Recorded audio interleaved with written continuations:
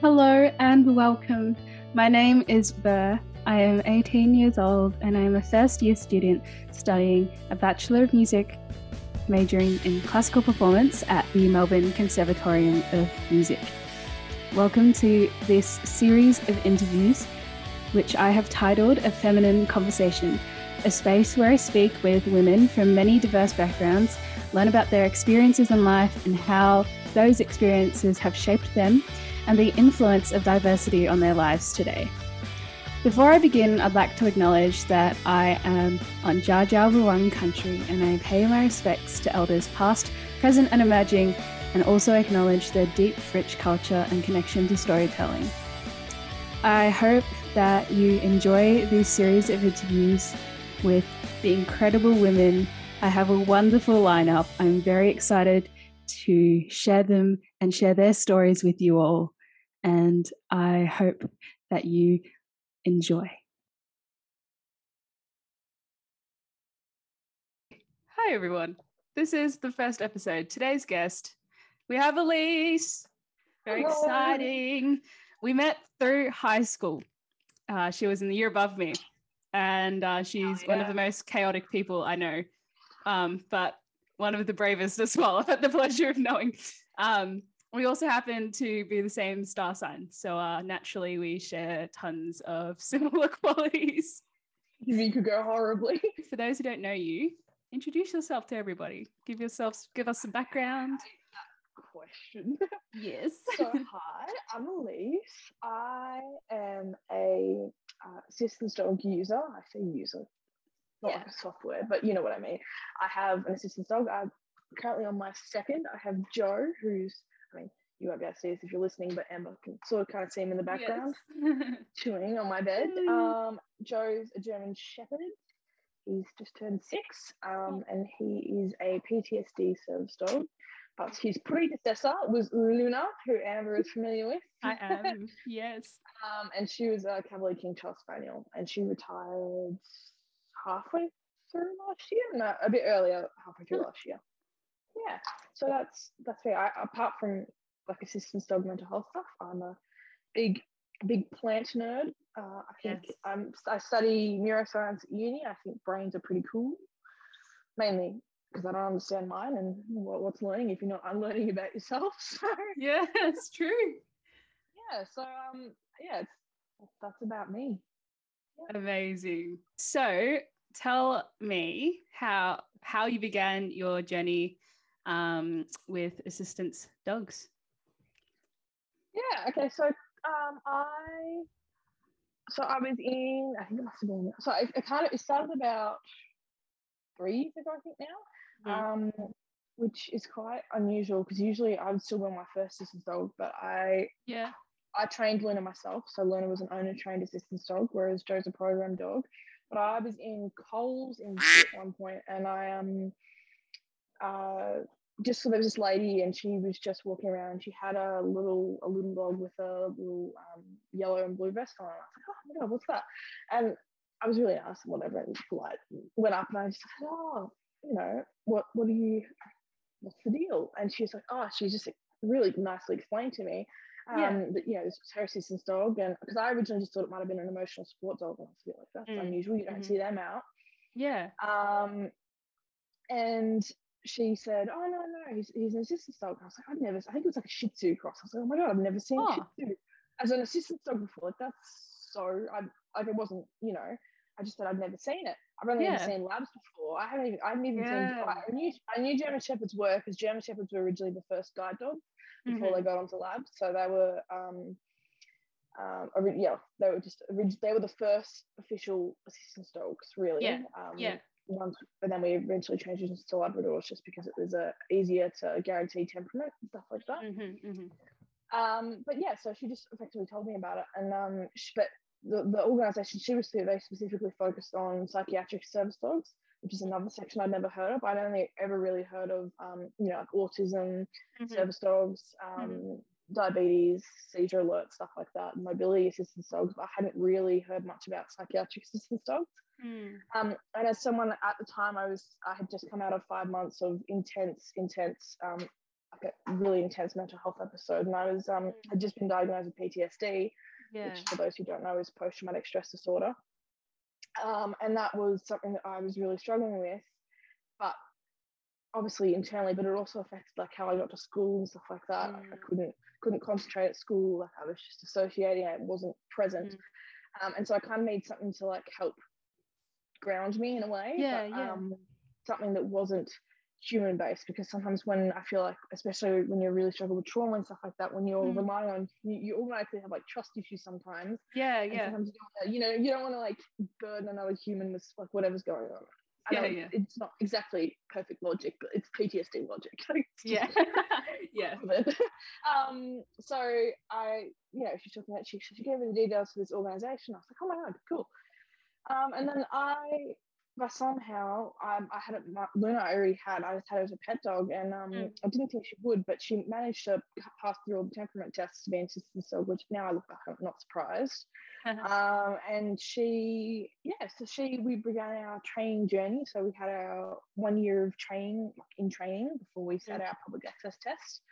And in that process, like, it really opened the gateway to me for how much of a difference these dogs can make. I went from for example, like, she was trained to alert to like certain behaviors that I'd start to exhibit. So if I, like, one of my things, I mean, we all have them, like little tells that we're getting a bit anxious or whatever, or so people, and sometimes some people bounce their legs, some people like get really itchy and stuff like that as like an anxiety response. And for me, like, I would get itchy and stuff, and I would get like my leg would bounce, and Luna was trained to, that's all like kind of subconscious stuff. She'd be trained to like alert me to that. She kind of had like a scaffolded response. Like, if I just the first time, like, she'd just boot me on the leg. Second time, she'd like swat me without a thing, and then if I still wasn't listening to her, she'd bark at me. And that like seems quite simple, but actually, when you're thinking from a dog training perspective, you're teaching a dog effectively what it means when the human's not responding to like it's quite complicated. So she had other tasks as well, like deep pressure therapy, which is effectively where the dogs that's more of a recovery task rather than alert task. So it's kind of split into different, like, we call them their tasks. That's what the service dog refers to, like they're what they do. And you have alert tasks, guide tasks, oh my god, like recovery tasks, and there's a couple of other sections. And I've got for Jo and Luna, I had ones speckled all between those subcategories.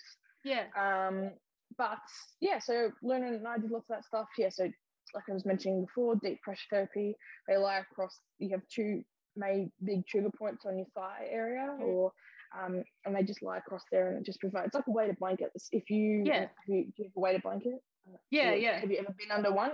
Some people really enjoy that, and it's like quite grounding. And Luna was 10 kilos, which is the size of my weighted blanket, so it was enough for me.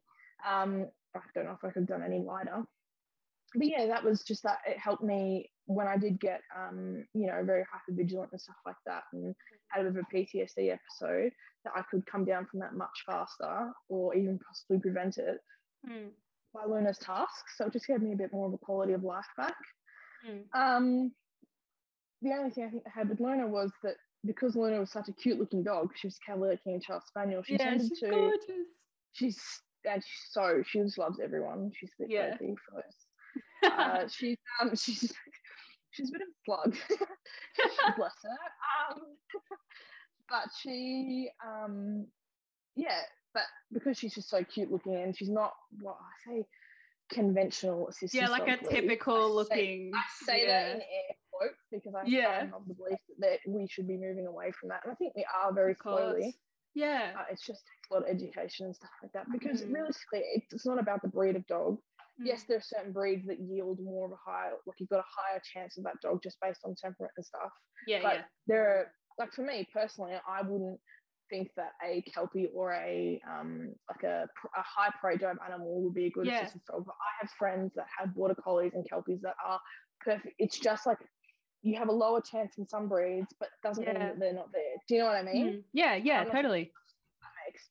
But so like Luna, she was absolutely fantastic. I'd say she was an absolutely fantastic like gateway into the assistance dog world for me. Like, I really got to learn especially because I was training them myself, like I got to really learn a lot about like how humans, how the dogs respond to humans, and like how their response is based off that. Yeah. Which really set well up for Jo, because Jo's quite a sensitive dog. And so sometimes when he has reactions that I perhaps wouldn't necessarily want, like something like just I don't know, like he's not necessarily picking up on something, or he's being sometimes he'll put himself in front of someone. Yeah. Sometimes I have to be careful, because sometimes we call it traveling down the lead. It's similar to horses, how they pick up on your changing emotional state. Some dogs are more prone to it than others, so they can kind of not internalize it, but they go, oh, you're feeling a bit nervous. Instead of like being super grounded, I'm actually going to go and do something about it, which is not necessarily a bad thing, but there's a time and a place for it. Yeah. Which is a big benefit of Jo, but it's also something that I had to learn about it's another positive thing of having an assistance dog, is learning to keep your own, helping to learn to keep yourself stable in order to bring out the best in the dog, so the dog can bring out the best in you. It's like it's all very detailed. I think a lot of people, when they think of assistance dogs, they tend to think of it on a quite one-faced, like quite one-dimensionally, in the sense of, oh, what does the dog do for you in terms of tasks? But it's like there's so much. I like truly can't actually.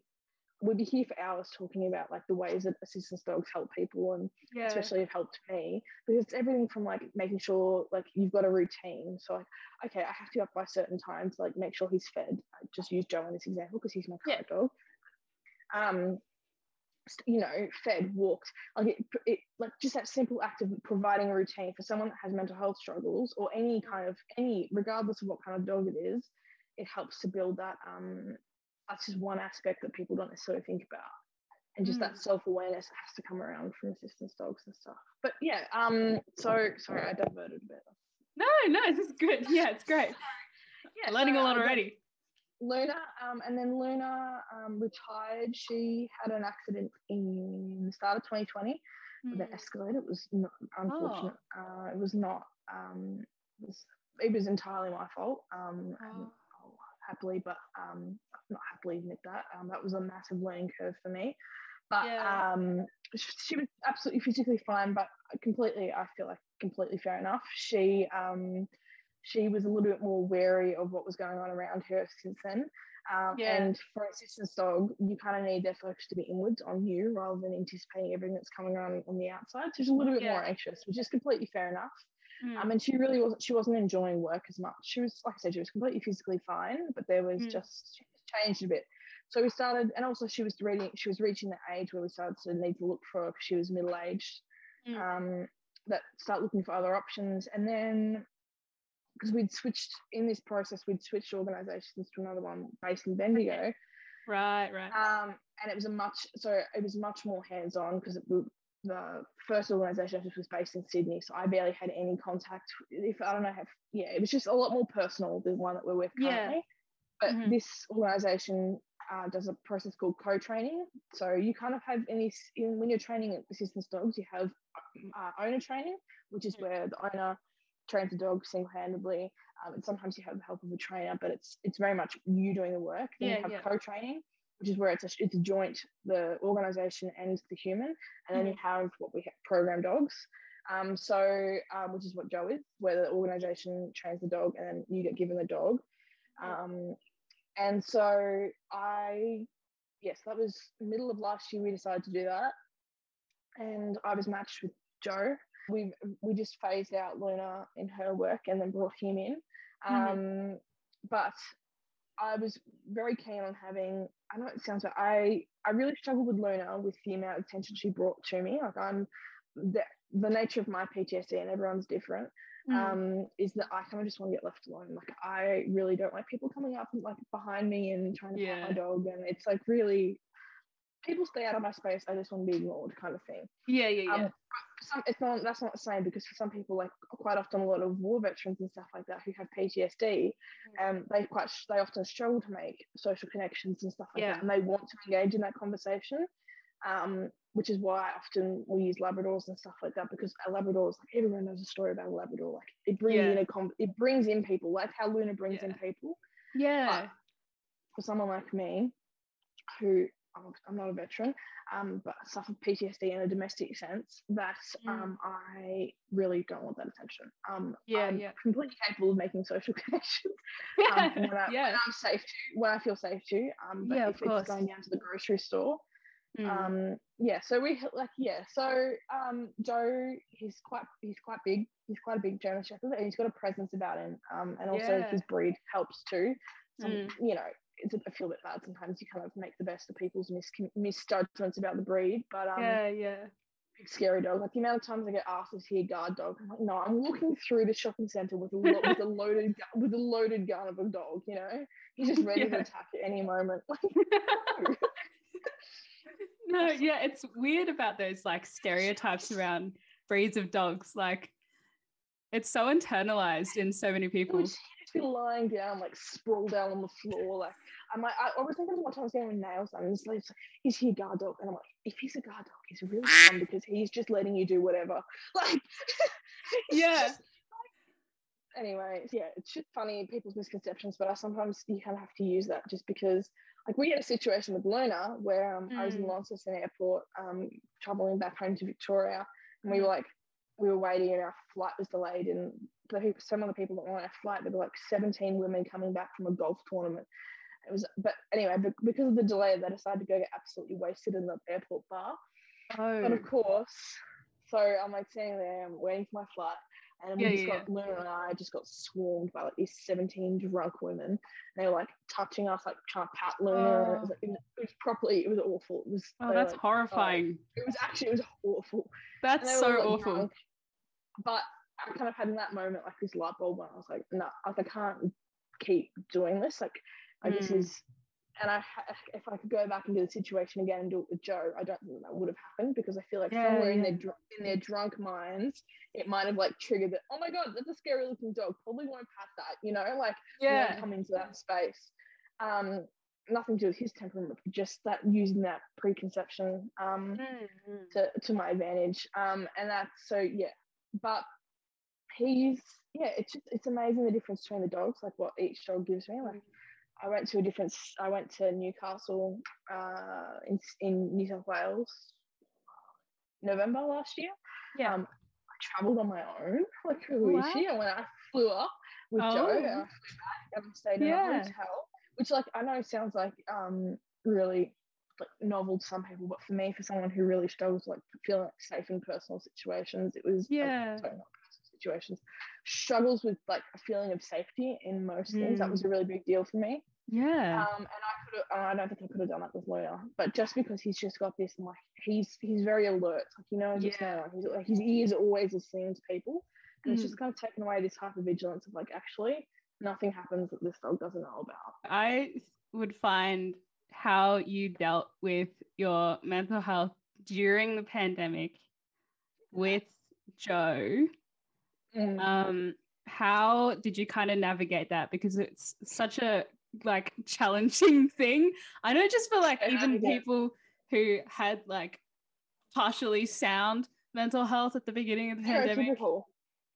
And everyone struggled throughout. Exactly. And I think too, like spoiler, I didn't do well.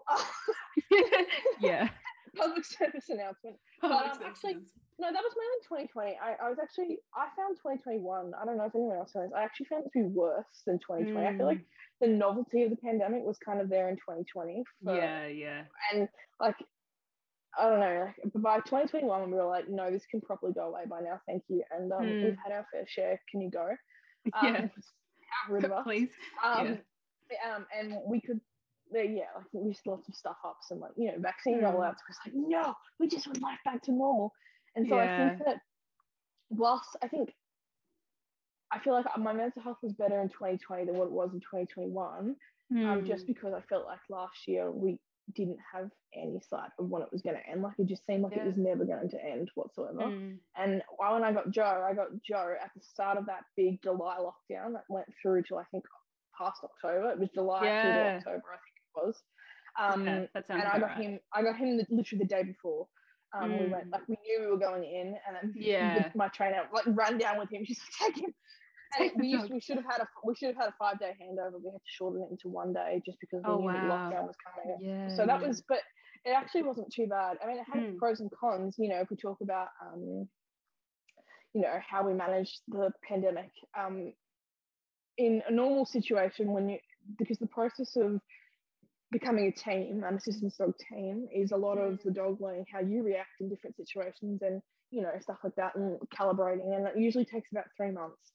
Well, we literally had that 3 months, but instead of what we would have normally been doing of going out to the shops and stuff like that and different situations, well, we were going to the shops like for 20 minutes once a week, and that's all we had, and the rest of it was in, like, lots of dogs from their dogs kind of went to bed. I got during you. the pandemic, and assistance dogs a lot of the time were no different, because especially assistance dogs who are so used to that, like that external stimulation, like they have such a high work drive, they were kind of sitting there like normal pet dogs. So I kind of had, especially because I didn't really know him, I barely knew him. I had to get to know him when he wasn't necessarily at his best, and I feel like it was kind of a blessing in disguise. Because now that, like, we are doing stuff and we're so busy, and we're, you know, moving out, and there's you know, uni, and oh my god, of course. he's never been busier, but it kind of allowed us to really bond over lots of stupid stuff, like 20-minute, you know, like how long can we prolong a 20-minute shopping session, like how much media, I don't even need a toothbrush, let me like get you to hold this, you know, because that's one of his tasks, is that he can hold something, and I'm like, well, I have to turn this into a training exercise, you know, hold this or something, like it was just, or like I'd like pretend to drop, you know, like pocky sticks, like a packet of pocky sticks on the ground, and be like, can you pick that up for me? And he'd like go and pick it up. I'm like, I have to like cram as much as I can into 20 minutes. It made it so that way that when we came out of lockdown, I was really excited to, and we were both like rearing and ready to go. Like, we've got training and work to do. Of course. Which was good. But yeah, but usually, you know, how I was talking about that 3-month process of getting to know each other, it's had to kind of turn to 6 months, because that 3 months of lockdown counted. But when we're trying to like familiarize ourselves with, like, you know, our local area and stuff like that, we kind of had to be in another 3 months. So we've kind of just come to the end of that. So we're still a new team, in things, and we will be for the next another 6 months. But so we're still getting to know each other. But we're quite two peas in a pod. Well, actually, no, I'd say we're yin and yang. Actually, Luna and I were two peas in a pod. Jo, I would say that too. No, like seriously, we you know, it was good and bad, because like if I was having a really bad like depressive day or something like that, and I like wouldn't get out of bed till 12, 1, 2, Luna would be more than happy to like lie there with me. She wouldn't even go to the toilet. She'd just be like, no, I will just hold it and I will lie here with you. Whereas Jo, which is really sweet and really nice, but actually when you come from, and I love that, but if you're trying to like help yourself get out of a depressive stoop, that's not necessarily what's like the best. Whereas Jo, like at 9 o'clock, he's like smacking me on the head with his paw, like, let's go, get out, gotta go to the bathroom, go home, sis, world waits for no one. Like he's like, and he's just, so he actually like challenges me in lots of different ways. Like whereas Luna, and so that's been a really nice aspect that I didn't quite expect. And I describe his personality as like a middle-aged white man with 5 kids and a mortgage. Jo, like that's how I describe him. Which is not typically who I'd gravitate towards. Yeah. But like he's my best friend. There's no doubt about it. And he just really couldn't be bothered with anyone. But I'm his world, and it's If everyone else fell off the edge of the planet, he wouldn't really care. But it's all wrong with him. That's a nice feeling. Yeah, do you know what I mean? Yeah. It keeps you going sometimes. I wasn't great last year, but and especially too, I think, you know how you're talking about how lots of people who previously, before the pandemic, didn't struggle with mental health or had limited struggles with mental health really struggled. I think that one of the big issues I had was in March. I knew I needed to see a different psychiatrist. Which was about the time that all that Brittany Higgins stuff was coming up, was March, April. So I think for a lot of people it was actually quite triggering. Or it certainly was for me. I didn't realise it at the time, but now I look back and I'm like, that's why. And then we had that, so I knew by April that I needed to see someone.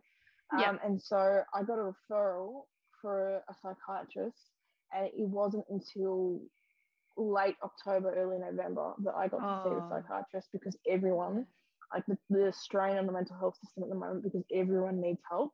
But that in turn, like, absolutely, I think everyone should get it. No doubt about it. Like, we all need it. It's just about if I was looking at that from a perspective, like, in that last 3 months, I was so bad that, like, there should have been a triage system that worked well. Do you know what I mean? Like, I just think that, but not that anyone could have predicted it or anything like that, you know, with the pandemic. But everyone was just so strained with mental health resources and stuff like that. But I think it really opened your eyes up to how many people were struggling when previously, like, you know, like, even last year, I think the start of last year, when the pandemic just hit, and we had our first lockdown, people weren't nearly as in need of mental health assistance as what they are now. I don't think it's necessarily all a bad thing. I think we've all had to be a lot more kinder to ourselves and to each other because of it, because of the pandemic. We've got to put our compassionate pants on. I think that's what, hopefully that's what a lot of us get out of the pandemic is I haven't seen it all as bad. Like, we've got to put our compassionate pants on sometimes. And I think because, you know, for us both, we've had losses of lives in our communities, which, like, rocked so many people.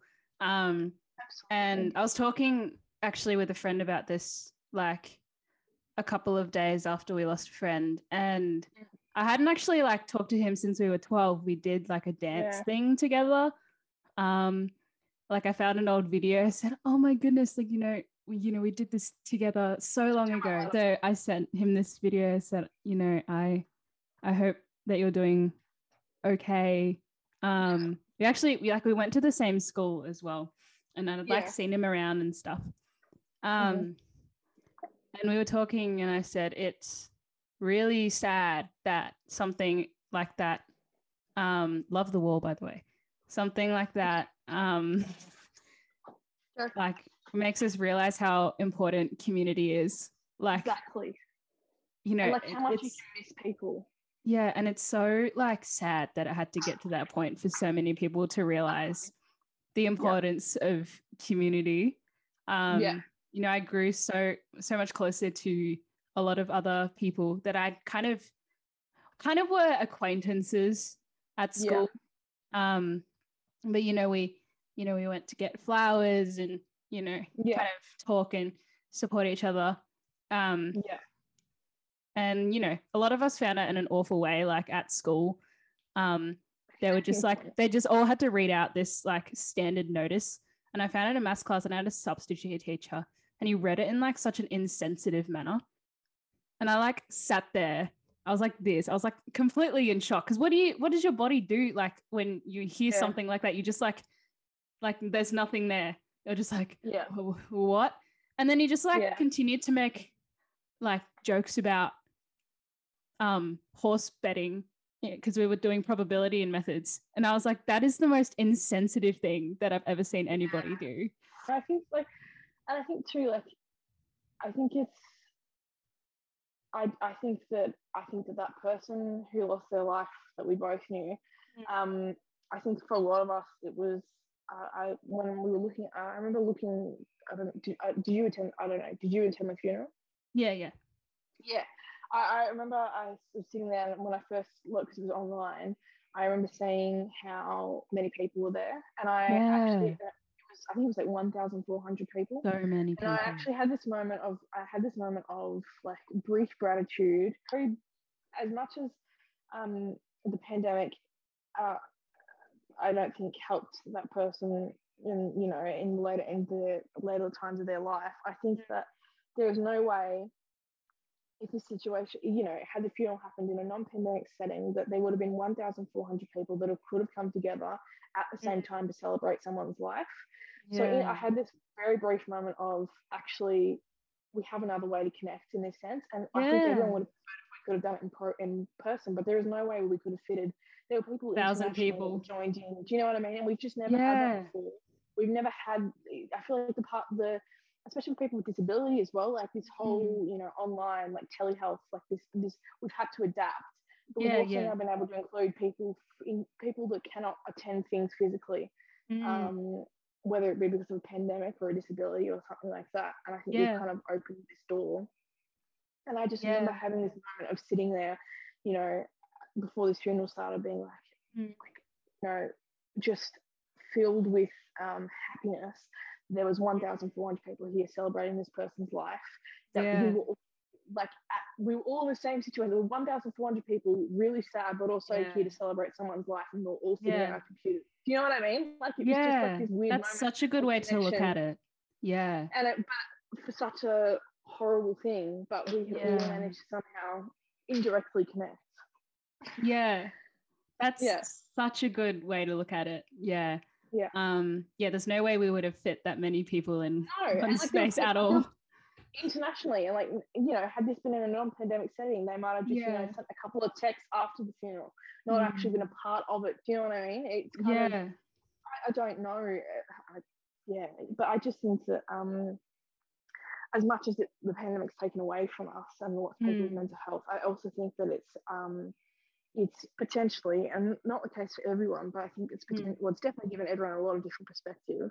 Yeah, but for people such as myself who already had a disability, I'm also on the autism spectrum, so I already had that and issues with being able to attend things physically. But I had plenty of friends that have immune compromise, autoimmune diseases and stuff like that, lupus, whatnot, who cannot afford to just catch the common flu pre-pandemic.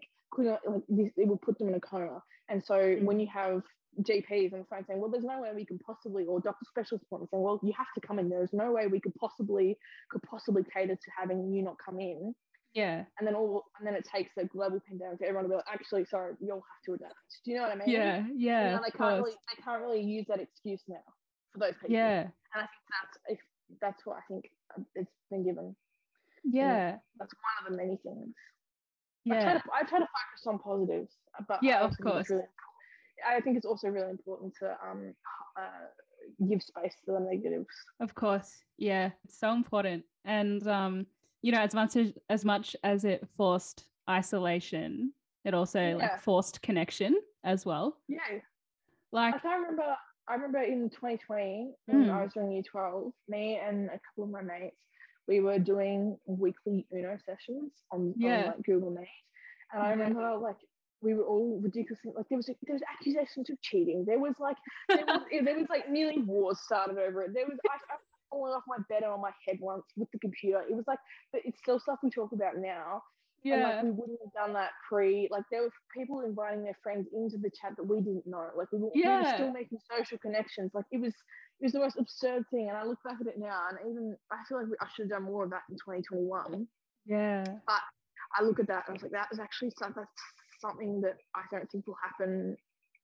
Hopefully won't happen again in terms of being in another pandemic and isolated. But that isolation, we forced ourselves to have different avenues of connection. Yeah, absolutely.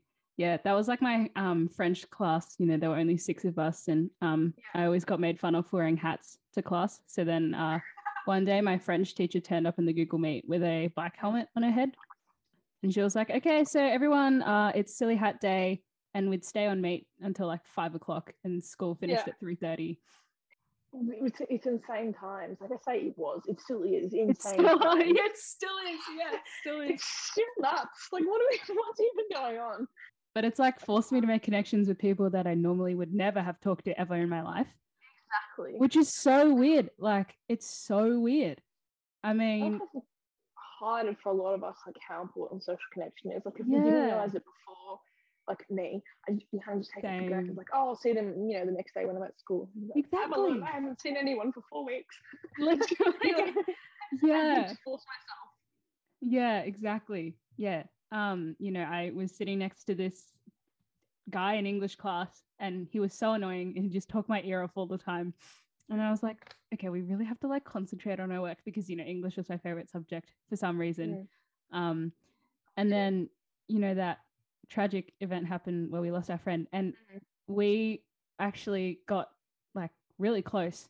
Because we'd tell stories like he used to play like Xbox with this person when they were 12, and his dad read out all the beautiful memories that people wrote.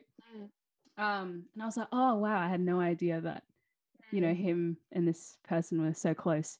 And I'd tell him how I'd see this person drinking out of a massive bowl of tea. Do you remember at high school? Everyone used to do that. Oh my God, yes. Yeah, the bowl of tea. And I once saw him eat a big thing. He got like I don't know, we used to get these feta cheese. Yes. Like a cafe, but I remember once seeing him fill it up with cornflakes and fill it up with milk and then eat. Yes. He would walk out the cafe eating, and then you get yelled at. A bucket of cornflakes. And I'm like, just let the man eat. He got yelled at all the time for that. Big things of tea. Yes, the big things of tea, and just sharing like silly stories like that. I think my favorite one though, I have to share this. It's so funny. Come on. Exactly. So we went on the big trip. For those who don't know, Elise and I's high school does this incredible thing in year 9 where you go on a 6-week trip overseas, domestic now, but for both of us we were overseas for our trips. And this person was in the first group and I was in second. So I think each group left 2 weeks apart or something similar to that. Yeah, same year. Yeah. And we actually were staying, this was in Spain, I think, and our groups were really close together, like our houses that we were staying at. I think they were like neighboring towns. So we had to drive past theirs to get to ours. And, we're driving. My friend, she's in the passenger seat directing, one of our teachers to go to, our house that we're staying at. And the phone, like a text pops up on the teacher's phone. I reckon just use names. Just use names and honk it out. Oh, good. And good driving for me. I went in the calm car. We had the doof bus and then we had the chill bus. So I was always in the chill bus. The doof bus, self-explanatory who drove the doof bus, right? Self-explanatory who was also in the doof bus. Not me. So we were driving first because the doof bus popped their tire. Typical. No surprises there, am I right? And gets a text on his phone. Yeah. And it's from, because he was the leader of the first group and legendary. Absolutely legendary. Gets a text like, how far away are you guys? And then starts to like put the pieces of the puzzle together.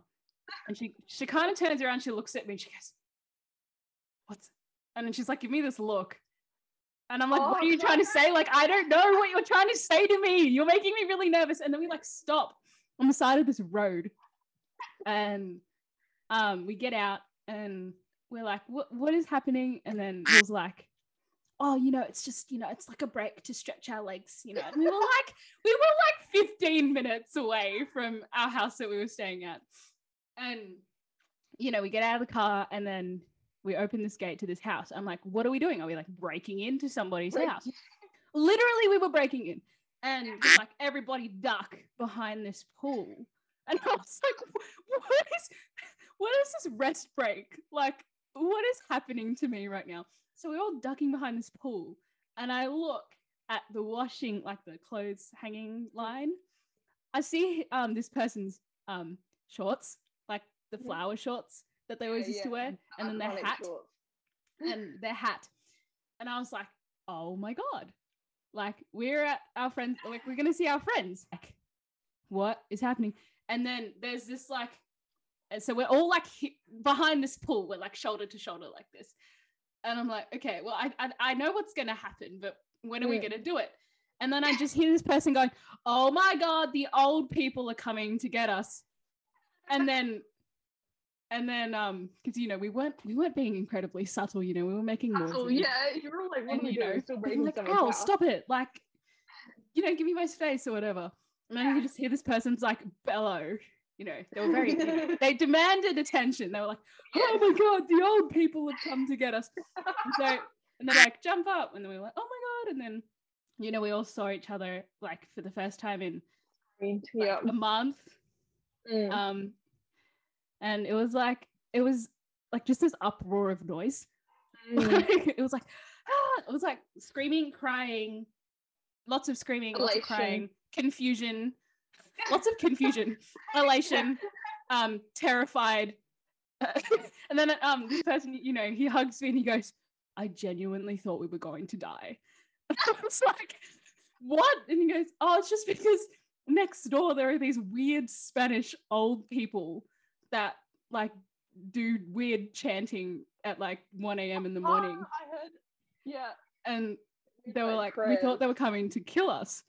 And then we were like, well, surprise. Yeah. And then we all just ate like lunch and hung out. And then we drove off to, you know, wherever we were supposed to go next. I can't remember, some farmhouse. But it was like, I haven't seen those people in such a long time.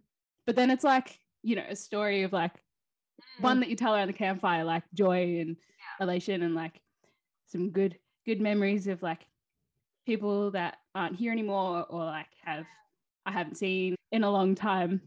You know, like I found that during the pandemic, you know, it brought out a lot of people's creative sides as well.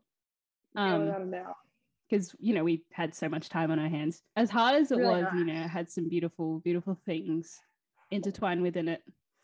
I want to know,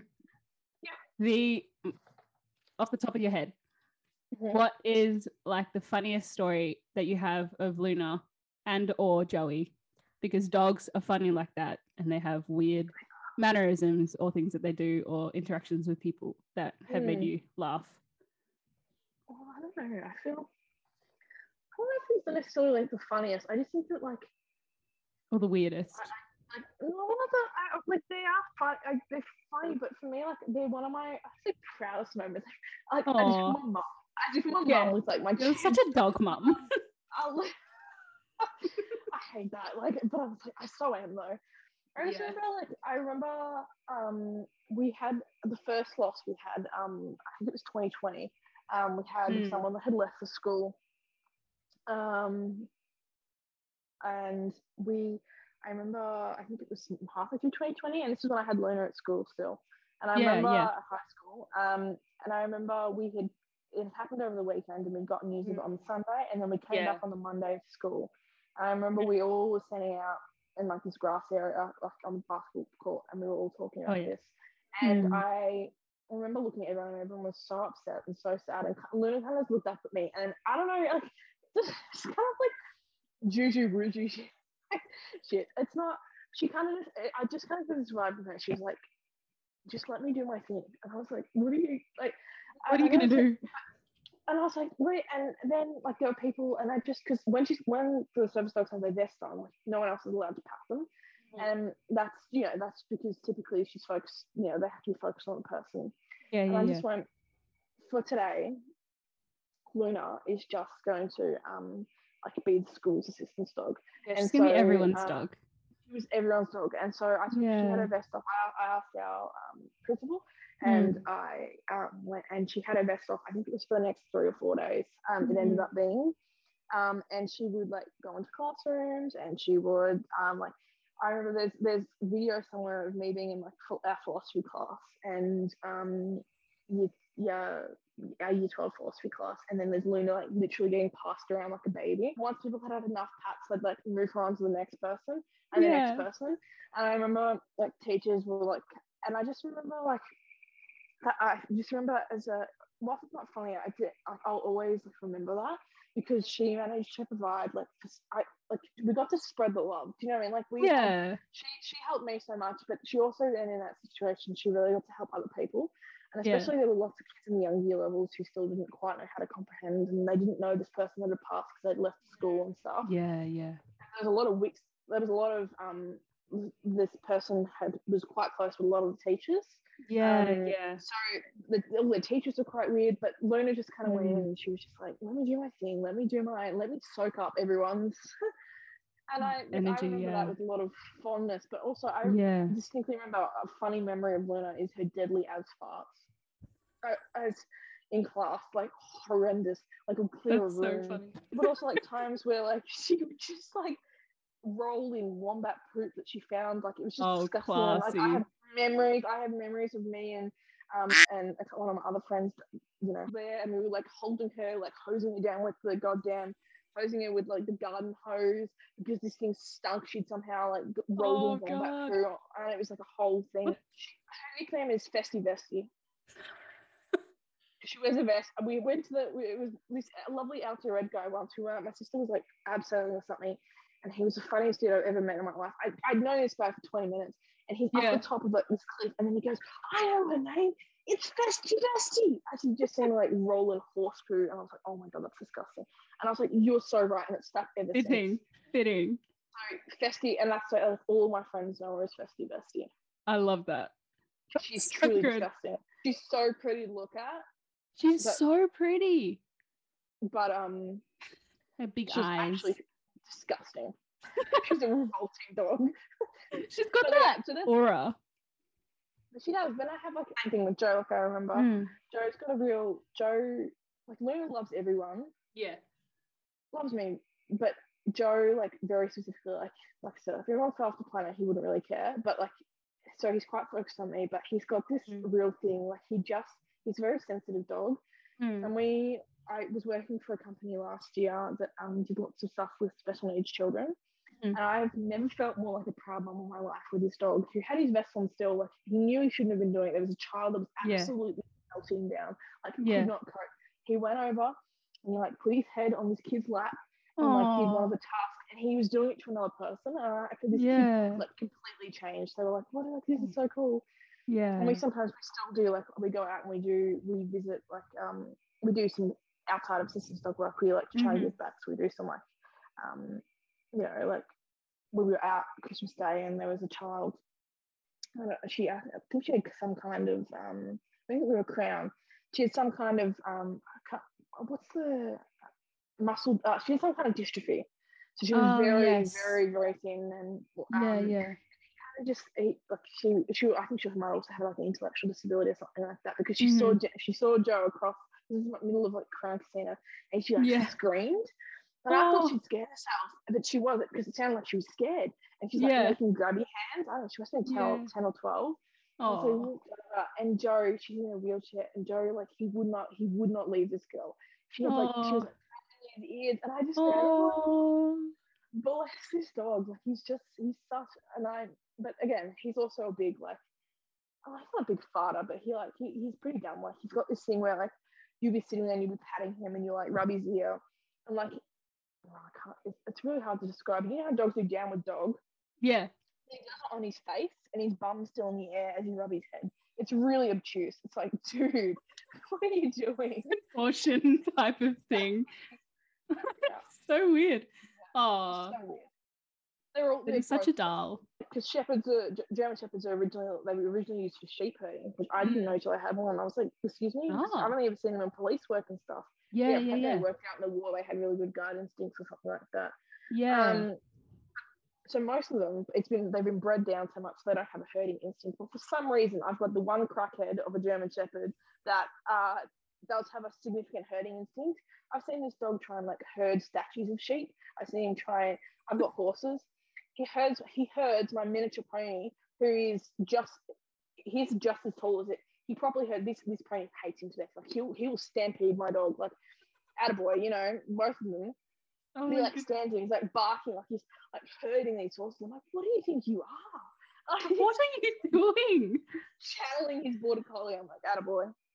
Okay. And then you stand there and you observe and you don't know whether to like laugh. He's so bad at it because he's never learned. So he's just like driving him in the wrong direction. I'm like, natural instinct, but the wrong instinct. I took Jo to a pride festival the other day. I took Jo to a pride.